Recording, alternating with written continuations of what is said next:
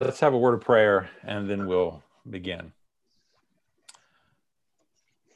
Father, thank you for your grace to us this day and this past year. We're thankful that most of us have made it through this difficult pandemic without any serious problem. We pray for our friends who have had difficulties and are having difficulties, and others in our congregation who are suffering various physical problems and difficulties. For Danita, we know, and for Hugh and others who are having physical problems. We pray for them and we sympathize with them, and we trust your healing hand will be upon them. Pray for the Rapps and also for Joe and Glenn as they lost their father. We know these are difficult times when we lose loved ones, so we pray for them also, that you'll give grace and strength to them. Pray you'll help us in our class as we try to understand this book, and hopefully this will help us in our own individual Christian lives to love you and to serve you in a greater way in this coming year. We pray in Christ's name, amen. Well, I should have muted you. Let me just mute you here. Let's see if I can mute all. Okay, I'm going to mute everybody here, and then I'm going to share that screen again. So this is 2 Corinthians, the glories and responsibilities of Christian service. And we will start with an introduction into the book. And the first thing we're going to talk about is authorship. And it's not anything secret about it, obviously. It's pretty obvious because 2 Corinthians 1:1 says, Paul, an apostle of Jesus Christ. So this is one of Paul's epistles, and we're very familiar with Paul, the apostles, and so forth. He wrote 13 books of the New Testament that he signed, that he said he was the author of. And this is the generally accepted order in which they were written. So they're not in our Bible in chronological order. They're in our New Testament basically primarily based upon length. So Romans, follows Acts because it's the longest of Paul's epistles. But Romans comes number 6 in order, but it's the first one.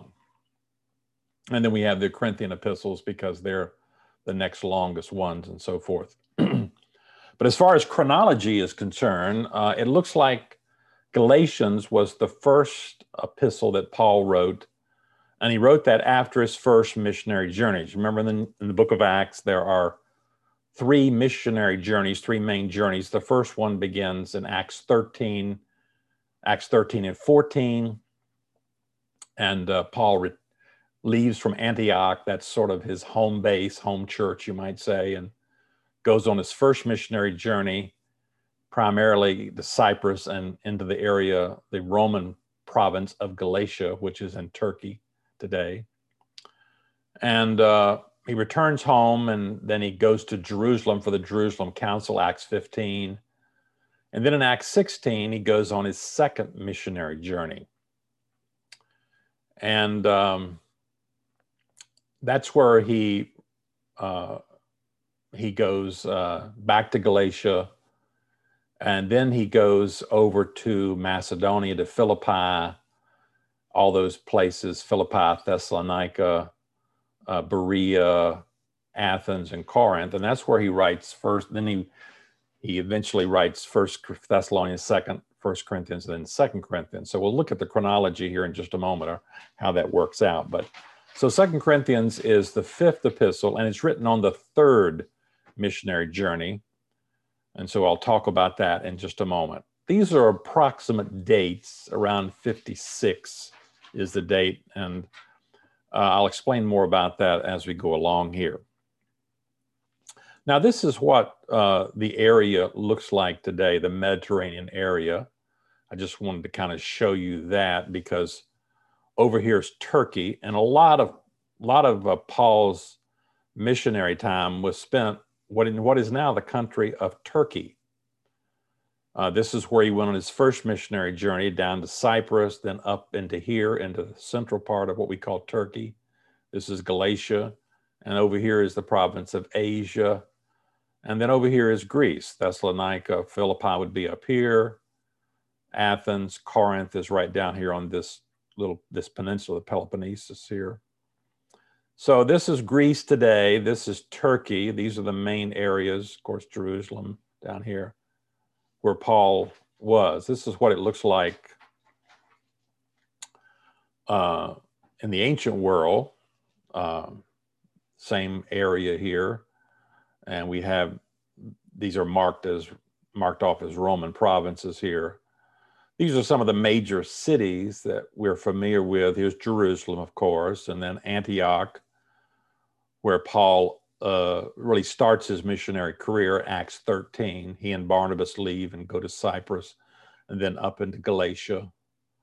Then his second missionary journey, they leave and go into Galatia and over to Troas, Philippi, Thessalonica, Berea, Corinth, Ephesus, and then back down to Jerusalem, and then back to Antioch. Then the third missionary journey is right back to Ephesus. That's where we'll be talking about. So these are the major cities. We know about Philippi, the Philippian epistle, the Corinthian epistles, the Ephesian epistles, Ephesus here. Paul spent 3 years here in Ephesus, and so forth. So there's the map. There's Italy, of course, and so forth. Here's Corinth. We're concerned about Corinth mainly here. And you can see that it's almost an island there. There's a little piece of land, an isthmus, as it's called. We used to talk about the Isthmus of Panama. The isthmus here is right here. So it's almost cut off from the mainland, except for this narrow isthmus here. Paul travels from Athens to Corinth in Acts 17. He's in Athens. He goes to Cenchrea, then Athens. We don't know whether actually he went, but there's a mountainous region here. We don't know whether he went by ship or came along maybe the coast here, how he got there, but he did go from Athens to Corinth and wrote 2 epistles, 2 canonical epistles, but probably at least about 4 that we'll talk about. So here's what Corinth looks like. Here's the major city of Corinth. You can see on this map here, here's this peninsula, Peloponnese here. Here's Athens over here. And Corinth is the major city. And then there are these sort of suburbs, Lechium, which is the port here into the Corinthian Gulf. So here's the Gulf of Corinth, which flows over to the Aegean here. Out here, we're in the Mediterranean. So if we look back at our map here, you can see that here's the Mediterranean, and here's the Aegean Sea. And this whole area is populated quite a bit. The Greeks had colonies over here. This is very populated area here. All kinds of trade and everything's going on between here and here. And then over to Italy, of course. Now, the ancients were fearful of riding out here on the Mediterranean Sea because they didn't really have any way to know what the weather was going to be. I mean, the weather is flowing from the west to the east here. You get out here like Paul did one time, and he got blown out from Crete. He was trying to get over here, and he got blown in, almost over to Africa here in that shipwreck. Ended up, shipwreck here at Malta. But so this is dangerous. So what they would do, they would come up along here and travel along the coast and come along here, and they'd actually stop here at Corinth and so forth. So this is a major trading area here, Corinth is. And so you've got these ports of Lechium here and Cenchrea. So if you're here to the Corinthian Gulf and you're going over to Italy, you come this way. You're coming in, from the east, you come into Cenchrea here. There's a little city called Isthmia. We'll talk about the Isthmian Games here in a moment. So Corinth is a real important trading center, a real important place where people came through and traveled and so forth, the city of Corinth. Here's what it looks like. Here's that Lechium here to the Gulf of Corinth, and here's Cenchrea out to the Mediterranean and so forth, to the Aegean over here. And this is this isthmus we're talking about. It's kind of shortened there by the way the photograph is, but this is that little isthmus across here that prevents this from being an island, the Peloponnesus from being an island. And here's the city of Corinth. So here's Lechium up there to the Corinthian Gulf. There's a road, a Roman road up there, and Roman roads here. This road is really visible. I'll show you how it's really still preserved today. And there's a large mountain here, Acrocorinth, which is at the ancient city's right at the base of this mountain, Acrocorinth. And then there were roads to the various suburbs here, Corinth being the major hub. So here's a view from Corinth looking up to Acrocorinth. There's a structure up there now. That's a medieval structure. There was an ancient temple up there we'll talk about, but that's not it. That's just a medieval structure. But here's the ancient Corinth here, the remains of ancient Corinth. As I say in your notes here, the city is almost an island. That narrow isthmus I talked about, it's about 4 miles wide. And this is the mountain, about 1,500 foot here is Acrocorinth that we're talking about. So here we're looking from Acrocorinth down at the Corinthian excavations. This is the Gulf of Corinth, Lechium over there. So here's some of the things that are still preserved. A theater way over here, the Temple of Apollo, the road up north to Lechium, the Forum here. Here's a closer view of the Temple of Apollo here. Here's a road. Here's the main part of the city, mostly destroyed here. Of course, modern, built all around it. Here's what it looked like. We believe in ancient times. There was an agora or a marketplace, a forum as the Romans called it, with shops along here. Some of this still remains. A temple, Temple of Apollo here, a very large temple, and other things have been excavated. Here's the Temple of Apollo and Acrocorinth. This temple was built about 600 BC and suffered, devastation through the years. Here's some of the remains. This is the road going to Lechium up here. So we're looking kind of west here. And so what you have remaining is just some of the walls of these shops, the foundations and some of the walls. Here's a mosaic that they have uncovered there at Corinth. These are some of the shops that were there, Corinth.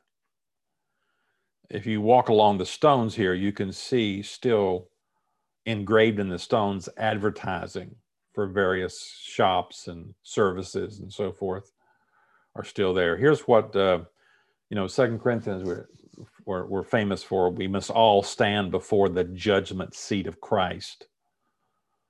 And the Greek word for that is bema. We sometimes say bema. In Greek, they pronounce it bema, but the bema or the bema, the judgment seat. And this is where people were brought sort of to court for judgment before the proconsul. And so Paul was brought here. In Acts chapter 18, Paul establishes the church at Corinth, but then he gets into some trouble with local authorities, and they bring him before the proconsul Gallio. And this is where he would be brought. This is what's left of the place, of the courthouse sort of arrangement, but it would be a kind of a public stand here where public trials or decrees were given. So we're looking here at the history here. I'd say here the Romans, I'm looking at B under the city of Corinth. The Romans plundered and destroyed Corinth in 146 BC.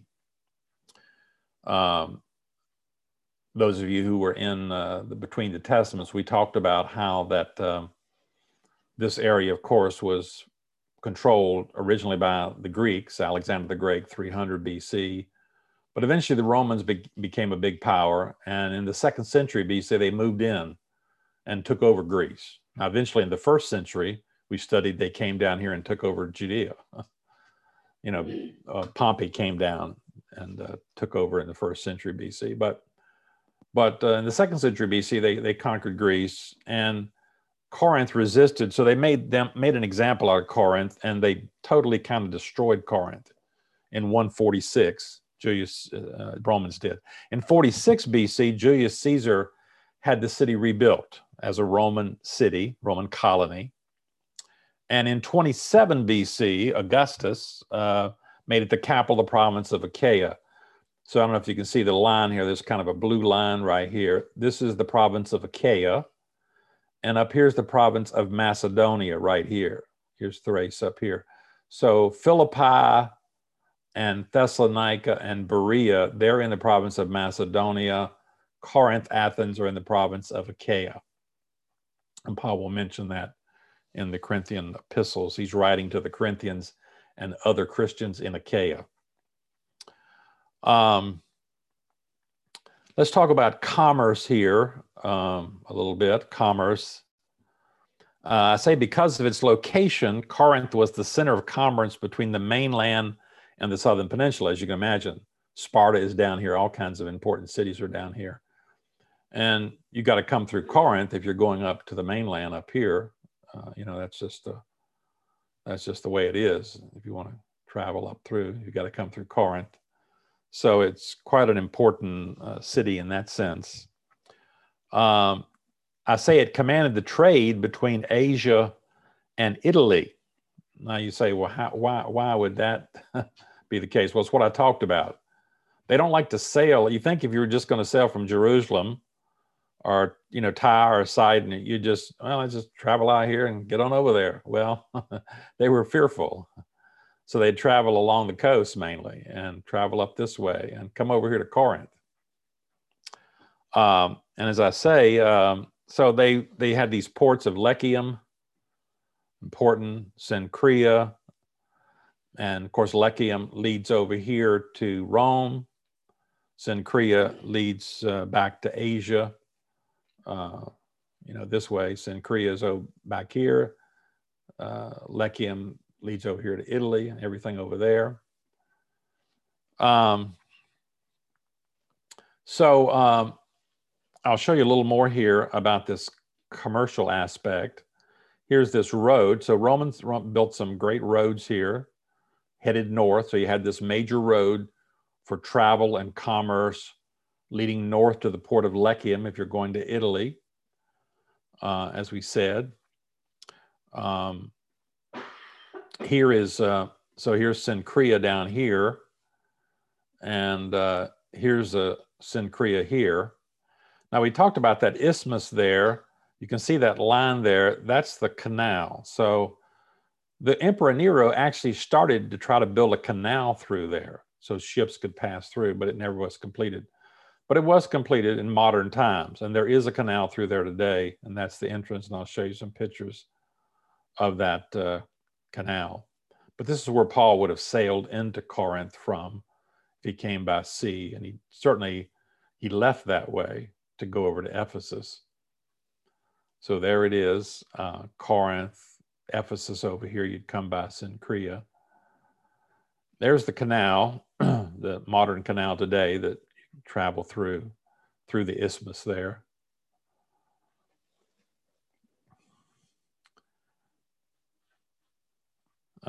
Begun digging in the 6th century BC, but wasn't completed till late in the 19th century.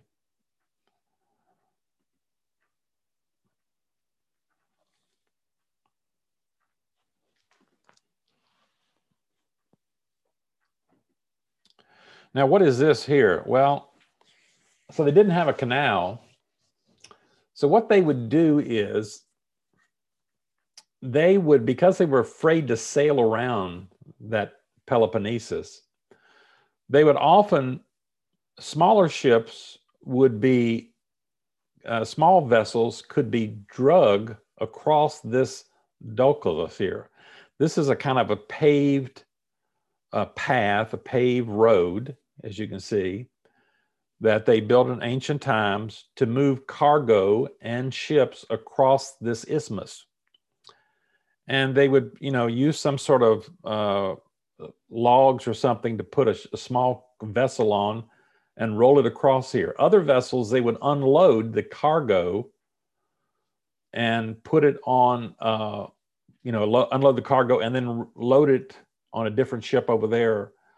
Anything they could to keep from going around the kind of stormy seas there. It's hard to, when you look back there, you don't know that, but this is a little treacherous around here. And so anything to kind of avoid that. So they actually built this paved Dolculus here, this little paved path here.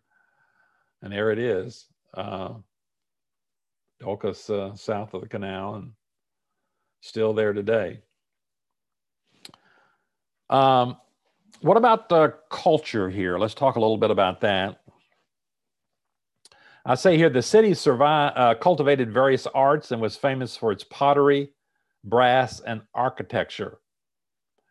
So a lot of places in the ancient East had brass gates and brass things that were made in Corinth, famous for its architecture and pottery. I say every 2 years, the Isthmian Games were held right here in Isthmia, one of the suburbs.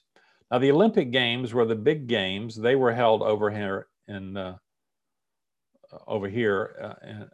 Olympia every 4 years. They were the big games, but there were other games throughout Greece, and one of them were the Isthmian Games, held every 2 years. And people came from all over the world to watch these games. I mean, it's like going to the Super Bowl. People come from all over the world to go to the Super Bowl. Well, people came from all over the world. The Emperor Nero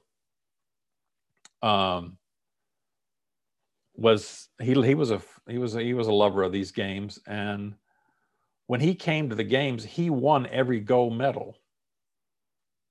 I shouldn't say gold medal. He won the first prize in every contest. You say, how did he do that? He didn't actually enter any, but they said because of who, he was the god, he was the emperor god, that he would have won. So they gave him all the first places. So there you go. So this was Isthmia here, and this is Sanctuary of Poseidon. The god of Poseidon was who it was dedicated to, and this is the starting line for one of the foot race here. See some people getting ready to run the race here.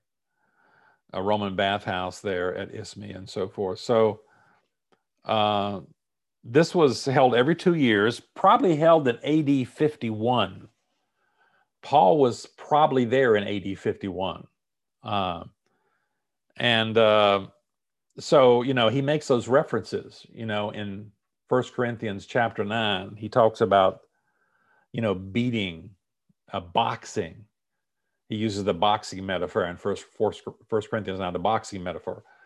I fight, I don't beat the air. And he uses the running metaphor. I run the race, run to gain the prize and so forth. So, it makes a lot of sense. Paul was probably maybe there. Now, what did these people do when they went to these games? There was no Holiday Inns to stay in. They stayed in tents.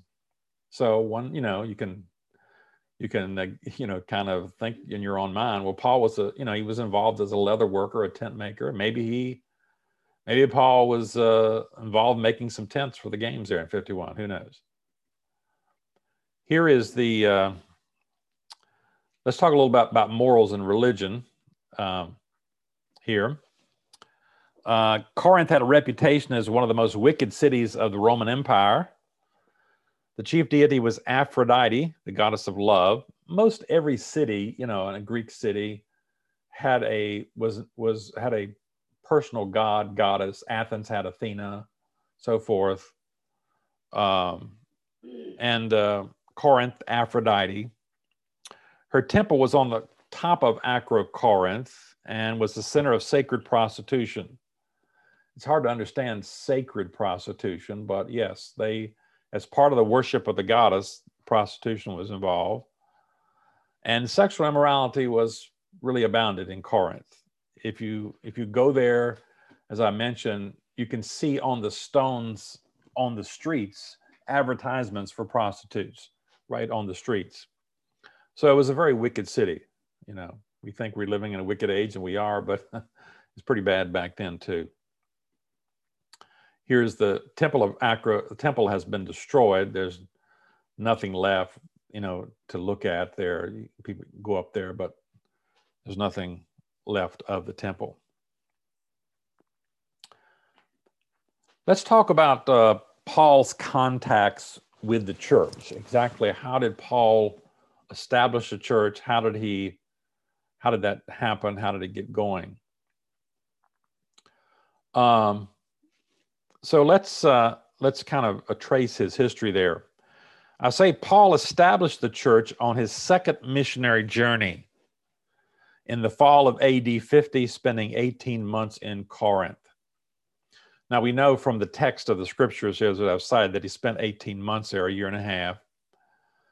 And he starts on his second missionary journey. His first missionary journey, we talked about, he went from Antioch to Seleucia, sailed down to Salamis, then to Paphos, up here to Pamphylia, and then he goes to Antioch and Iconium and Lystra and Derbe, retraces his steps, and sails back here. That's his first missionary journey. It's into the southern part of Galatia here. Now on his second journey, he's going to take a different way through the Cilician gates here. There's a pass through these mountains, through the Tarsus mountains here. Paul takes that and he comes back into Galatia again in Acts chapter 16. This is his second missionary journey. And he revisits the churches that he established on his second missionary journey. It says he traveled through Phrygia and Galatia. Phrygia is a geographical area here, Galatia, the provincial name here. So he revisits those churches he established in Acts 13 and Acts 14. Remember, he and Barnabas had a split, and Barnabas sails back, to Cyprus with Mark, and so Paul takes Silas and goes back this way to Galatia again. And then Paul wants to go to Ephesus here. That's the natural place to go. Paul is interested in evangelizing the major cities and presenting the gospel in these larger population areas. So Ephesus is the capital of the province of Asia here, a big, big city. And so he wants to go there. And so he just heads out that way. But he was directed by the Holy Spirit not to go to Asia, So he decides he's going to go up here into Bithynia and in this area up here. And the Spirit directs him not to go there. So you remember in Acts 16, he goes over to Troas and he's sort of waiting there as to what exactly to do. And he gets this Macedonian call to come over to Macedonia, the province of Macedonia here, and help us. And so he has that vision, you remember, in Acts 16 to go over. And so he does. At this time, he's got Paul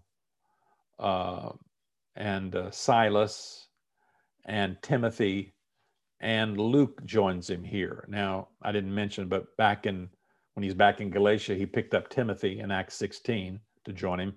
And then in the book of Acts, the we sections start right here. It says, we went over. Luke says that. Luke is writing as a we. We decided we're going to go over and help these people. So now you've apparently got 4 people here: Paul, Silas, Timothy and Luke. So they go over, they first land at this island of Samothrace here. They make this fairly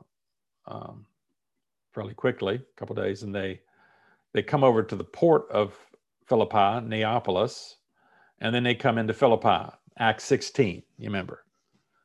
And you remember the story of the Philippian jailer, Lydia first, you know, Paul, the woman from Thyatira over here who is at Philippi, and then the Philippian jailer, the demon-possessed girl, the Philippian jailer, and so forth.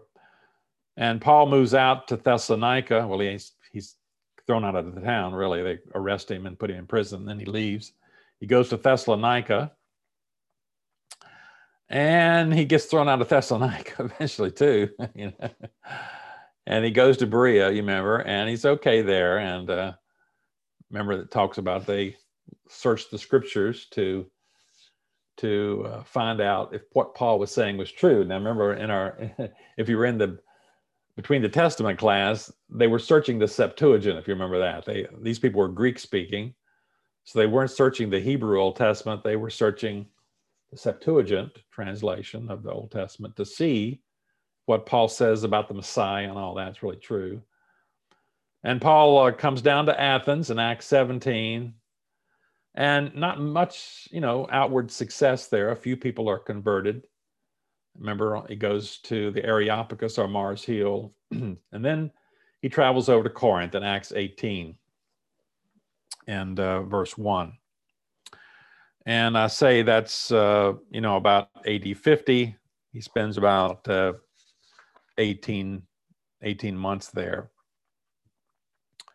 How do we know exactly? I mentioned how we know the timeline here exactly, because in Acts chapter 18, it says that, you know, after Paul has established the church, he eventually gets into trouble again with the authorities, and they bring him sort of to trial before the consul, the Roman proconsul. So this Corinth is a Roman province, a senatorial province, which is governed, Achaia is a senatorial province governed by a proconsul who's somebody of a senatorial rank, a high-ranking Roman, who is the governor, the proconsul of Achaia.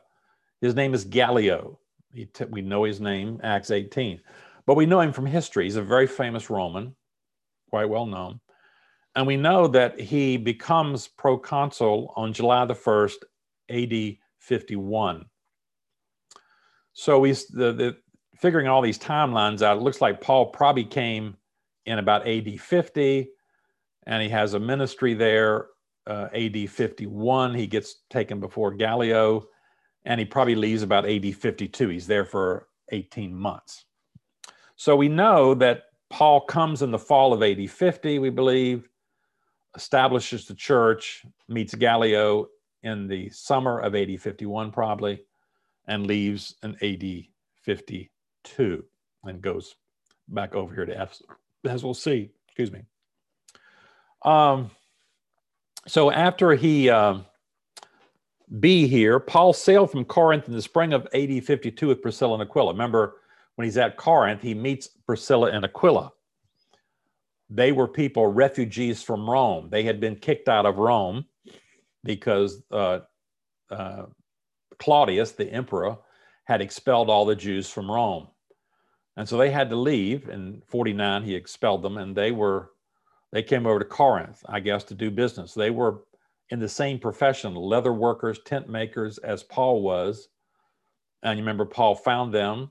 It doesn't say Paul led them to Christ. Apparently they were already Christians.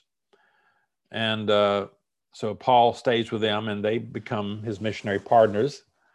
And so when he leaves and goes to Ephesus, you remember he'd originally wanted to go to Ephesus, but he's sailing over to Ephesus, and he sails with Priscilla and Aquila. He stops there briefly, and he leaves them there in Ephesus, and he travels himself back to Jerusalem, landing in Caesarea, and then he goes down to visit the church in Jerusalem, and ultimately comes back to Antioch, and that completes his second missionary journey. Now, we're talking about Paul's third missionary journey. Paul has established the church of Corinth, and he hasn't written any letters to them yet. He just established the church and so forth. He was there for 1.5 years, set up a church. He's left. And now he's back in Antioch, and he's going to start out on a third missionary journey. And this one starts out just like the second missionary journey. He goes back to Antioch, the region of Galatia and Phrygia, revisits the church there, the churches that he established on his first missionary journey. But this time he does go straight back to Ephesus, where Priscilla and Aquila, remember he left them there, and he stays there for 3 years, according to Acts 20:31, and has quite an important ministry there. You remember he does a lot of things there. He establishes a school, and he teaches there every day at the school of Tyrannus. Maybe rents a room or something and teaches people. And many people think this is where the churches of Revelation 2 and 3 are established, because all those churches in Asia Minor here, that are mentioned in Acts 2 and 3, that back when we were studying Revelation, they're all in this area here. And it could be that these were people who Paul, one of the Lord, went back to these areas and established churches there. We know one of them, Colossae, for instance, right over here in this area, was established by one of Paul's disciples. So Paul has a tremendous ministry there in Ephesus for 3 years. Now, I say here, D, a previous letter, now lost, was written by Paul dealing with the church's responsibility towards its sinning brethren. The letter is not extant. Extant means we don't have it. It's not existing and known to exist, but its contents are summarized and clarified in 1 Corinthians 5:19 through 13. So Paul mentions this previous letter in 1 Corinthians. Now, we haven't got to 1 Corinthians yet. Paul's in Ephesus. He's going to write 1 Corinthians, but we haven't got there yet. He writes a letter that is not in the canon. Now, we shouldn't be surprised at that. There's only 13 letters in the Bible written by the Apostle Paul. But, it's reasonable and certainly expected that Paul wrote more than 13 letters in his life. Remember, he couldn't pick up the phone. He couldn't text anybody, couldn't email anybody.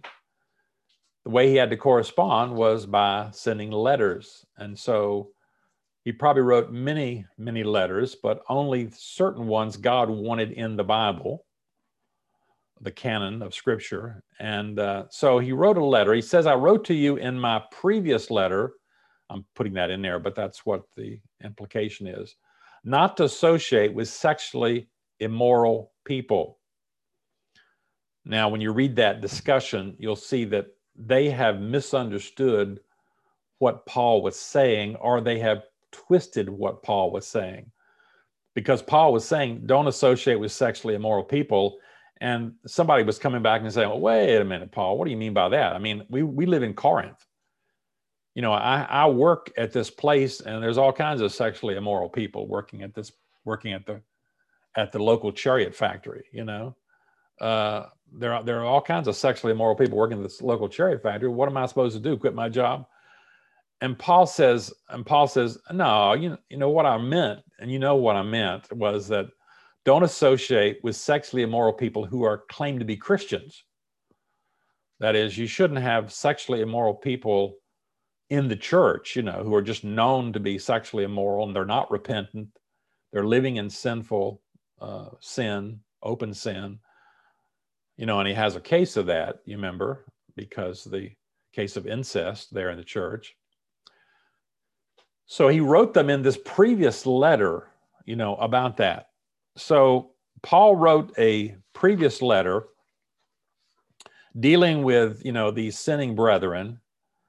We don't know all about it, but its contents are kind of summarized in this passage from 9 through 13. I won't go through all of it here, the time we have. So there's one letter he wrote to Corinth. We're pretty certain about that. Now, E here, word then came to Paul. I'm trying to trace his contacts. Paul establishes the church. He goes back to Antioch. He comes to Ephesus, stays there 3 years. And in the meantime, he's corresponding with the Corinthians, the church he established on his second missionary journey. So he writes that a letter, and then word comes to Paul at Ephesus from the house of Chloe and probably from Apollos regarding the Corinthians. He also received a letter from the church, perhaps delivered by Stephanas, Fortunatus, and Achaicus, who may have waited for a response. So he says in 1 Corinthians 1:11, my brothers and sisters, some from Chloe's household have informed me that there are quarrels among you. So Paul wrote that previous letter. Now he's gotten some information. People from Chloe's household have informed me that there are quarrels among you. Now, we don't know exactly who these people are. We don't know who they are. And we don't actually know where they're from. Are they people from Ephesus who visited Corinth? Or are they Corinthians, friends of Paul's? We don't know. He also mentions Apollos. Now, about our brother Apollos, I strongly urge him to go to you with the brothers. So Apollos has gone to Corinth. Now, we know that because when Paul comes to Ephesus, Apollos has been there and he's gone to Corinth, it says. So we know he was in Corinth. So Paul's probably got information from him. 1 Corinthians 7:1, now for the matters you wrote about. So, okay. So when we get to 1 Corinthians 7, Paul has this expression, for the matters you wrote about, for the matters you wrote about. And he begins answering questions or responding to things they wrote in his letter to him. So he writes a letter to them. We don't have that letter. He gets information from the church, from various sources. Verse 16, 17, I was glad when Stephanas, Fortunatus, and Achaicus arrived. They have supplied what was lacking. So people come from Corinth, and now they get a letter, and that's dealing with chapter 7 and 8 and 9 and 10 and so forth. Paul continually refers to the letter they wrote and the subjects they brought up that he has to deal with in this 1 Corinthians letter. So we got the previous letter, we got 1 Corinthians, we got these contacts, and now we have 1 Corinthians. I say in F, Paul then writes 1 Corinthians from Ephesus in AD 54. That should be 55. I made a mistake there, just for what it's worth. It's make much difference to anybody. But so you can see on the chart here, we've got letter 1, written from Ephesus about AD 54. That's the 1 Corinthians 5:9 letter. So in 1 Corinthians, Paul refers to a previous letter, letter 1. And then he writes 1 Corinthians from Ephesus. He's in Ephesus this whole time, in around AD 55. That's the canonical 1 Corinthians. So he writes 1 Corinthians. About that time, Paul sent Timothy to Macedonia and then on to Corinth. So Paul's not only writing letters, he's having contacts. He's sending people over to Corinth. Corinth has got some problems. It's got some difficulties. Paul's trying to sort these out. And so if you read some of these passages here, I won't go into all of them. He sends Timothy to assist, with their problems. But he wasn't sure whether Timothy would arrive before or after the church would receive 1 Corinthians he talks about. Now, G here, Paul's correction in 1 Corinthians did not have the desired effect. So if you study 1 Corinthians, you'll see Paul is laying out various issues and correcting various things in the church, but it doesn't solve all the problems. And didn't have the desired effect, and the relationship between him and the church apparently deteriorated. A painful visit was undertaken by Paul from Ephesus to Corinth in AD 55. This gets a little complicated. And, you know, it's, boy, that's really the wrong chart there. I guess I don't know what happened to that. I guess I messed it up. I put out the wrong thing. Sorry, the arrow should go the other way. Anyway, Paul's in Ephesus, and he decides to make a visit over there. Now, this visit is not in the book of Acts. So Paul is in Ephesus. As far as the book of Acts is concerned, Paul's in Ephesus for 3 years. And then we'll see what happens when Paul leaves Ephesus. He goes back to Corinth. But he's in Ephesus for this 3 years. He writes that first letter. He writes 1 Corinthians. Still, the church is troubled. So he makes a visit. I've just got the arrow turned the wrong way on that. Should be Ephesus to Corinth. Paul makes a painful visit. Now you say, how do we know that? The book of Acts doesn't say it. We don't know it for certain, but it seems likely given if you read what 2 Corinthians is telling us. And we'll see that when we read 2 Corinthians. He says, so I made up my mind that I would not make another painful visit to you. And you say, okay, so Paul's talking about a previous visit. What previous visits has Paul made? Well, the only one in the book of Acts is when he established the church at Corinth in Acts 18. Now, if reading between the lines and reading what the 2 Corinthians says, it doesn't sound like what Paul is describing in the 2 Corinthians is the establishment of the church in Acts 18. That's the first visit that Paul made. He establishes a church in Acts 18. And now he's writing to them saying, I'm not going to make another painful visit to you. So no, this is not the original visit. Paul is writing 2 Corinthians after he has made a second visit, not recorded in the book of Acts. He says, I don't want to make another painful visit to you. So a painful visit was undertaken by Paul from Ephesus to Corinth in AD 55. This visit is not mentioned in Acts, but seems to be required by the data in 2 Corinthians. Paul refers to his next coming as his third one. So Paul's in Ephesus. He says, now I'm ready to visit you for the third time. Well, see, if you went by the book of Acts, the next visit we see in the book of Acts, we're going to see that next visit shortly, is the second visit in the book of Acts. But Paul says it's the third visit. I'm ready to visit you for the third time, he says. And he talks about what he's going to do. I'm afraid when I come again, God may humble me before I'll be grieved over many who have sinned and not repented of impurity. This will be my third visit to you. So it's very clear that Paul is writing in 2 Corinthians, and he says, I'm going to come to you for the third time. So he's made another visit, and we call it the painful visit. It was painful because some person or persons in the church attacked Paul and challenged his authority. Now we'll get that from 2 Corinthians.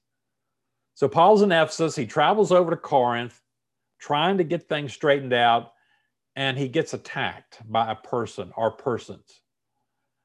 And there's a big kind of blow up. Now I'm reading between the lines here, but this is what seems to be required. And Paul leaves and goes back to Ephesus. That's what I say here in H. Returning to Ephesus, Paul wrote a severe letter, which Titus carried, 2 Corinthians 2:18. So there is what we think of as letter number 3, a severe letter.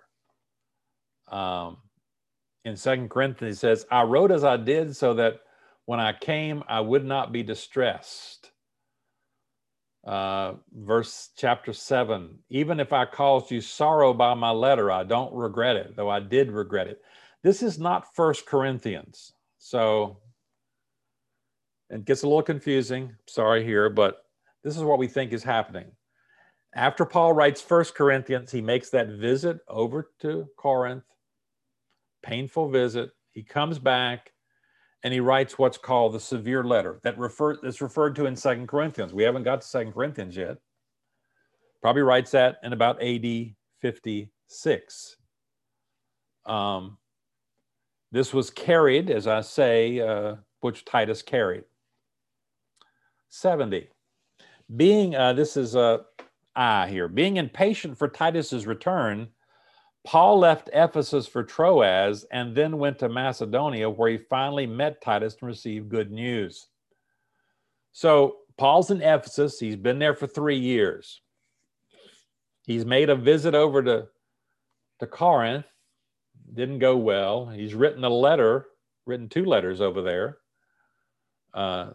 Now 3 letters now. He's written 3 letters now. He's written the letter before 1 Corinthians, and now this severe letter he's written. And he's waiting to hear what their response is from Titus, who took the letter over there. Timothy went over there first, and apparently things didn't go too well. He sends Titus over there with this letter, this severe letter, and he's waiting to hear what's happening with Titus. And so he becomes, in 2 Corinthians talks about, when I went to Troas. So Paul says, I was anxious to find out what your response was to this severe letter that I wrote. And so Paul goes to Troas, and finally he goes to Macedonia. He sets out for Macedonia. And there he meets Titus in 2 Corinthians 2, 12, 13. I won't take time to read all that right now. We'll look at it. He meets Titus and he gets good news. Good news. The Corinthians have responded very positively to this severe letter. It's kind of healed the breach now between them and so forth. And I say here, he received good news that the church had punished the offender, but the Corinthians were still upset with Paul about his changed travel plans. We'll see that. And also, Paul is now being attacked by a group of itinerant Jewish false teachers. We'll see that in 2 Corinthians 12 and so forth. So I've got the wrong place on there. I see that. It should be Macedonia. Sorry. It was then that Paul wrote 2 Corinthians from Macedonia. So Paul is in Macedonia. Now, where is he at? Well, I don't know where he was at. It doesn't say. Probably Philippi, could be Thessalonica. These are all places where Paul established churches, but so we don't really know where he was at, but just to, maybe Philippi. That's certainly a favorite church. But he's at Macedonia, and Titus comes up from Corinth and meets him there, and he gets this good news. And this should say Macedonia. He writes 2 Corinthians from Macedonia, possibly Philippi, in AD 56. Another visit to Corinth was undertaken where Paul spent 3 winter months.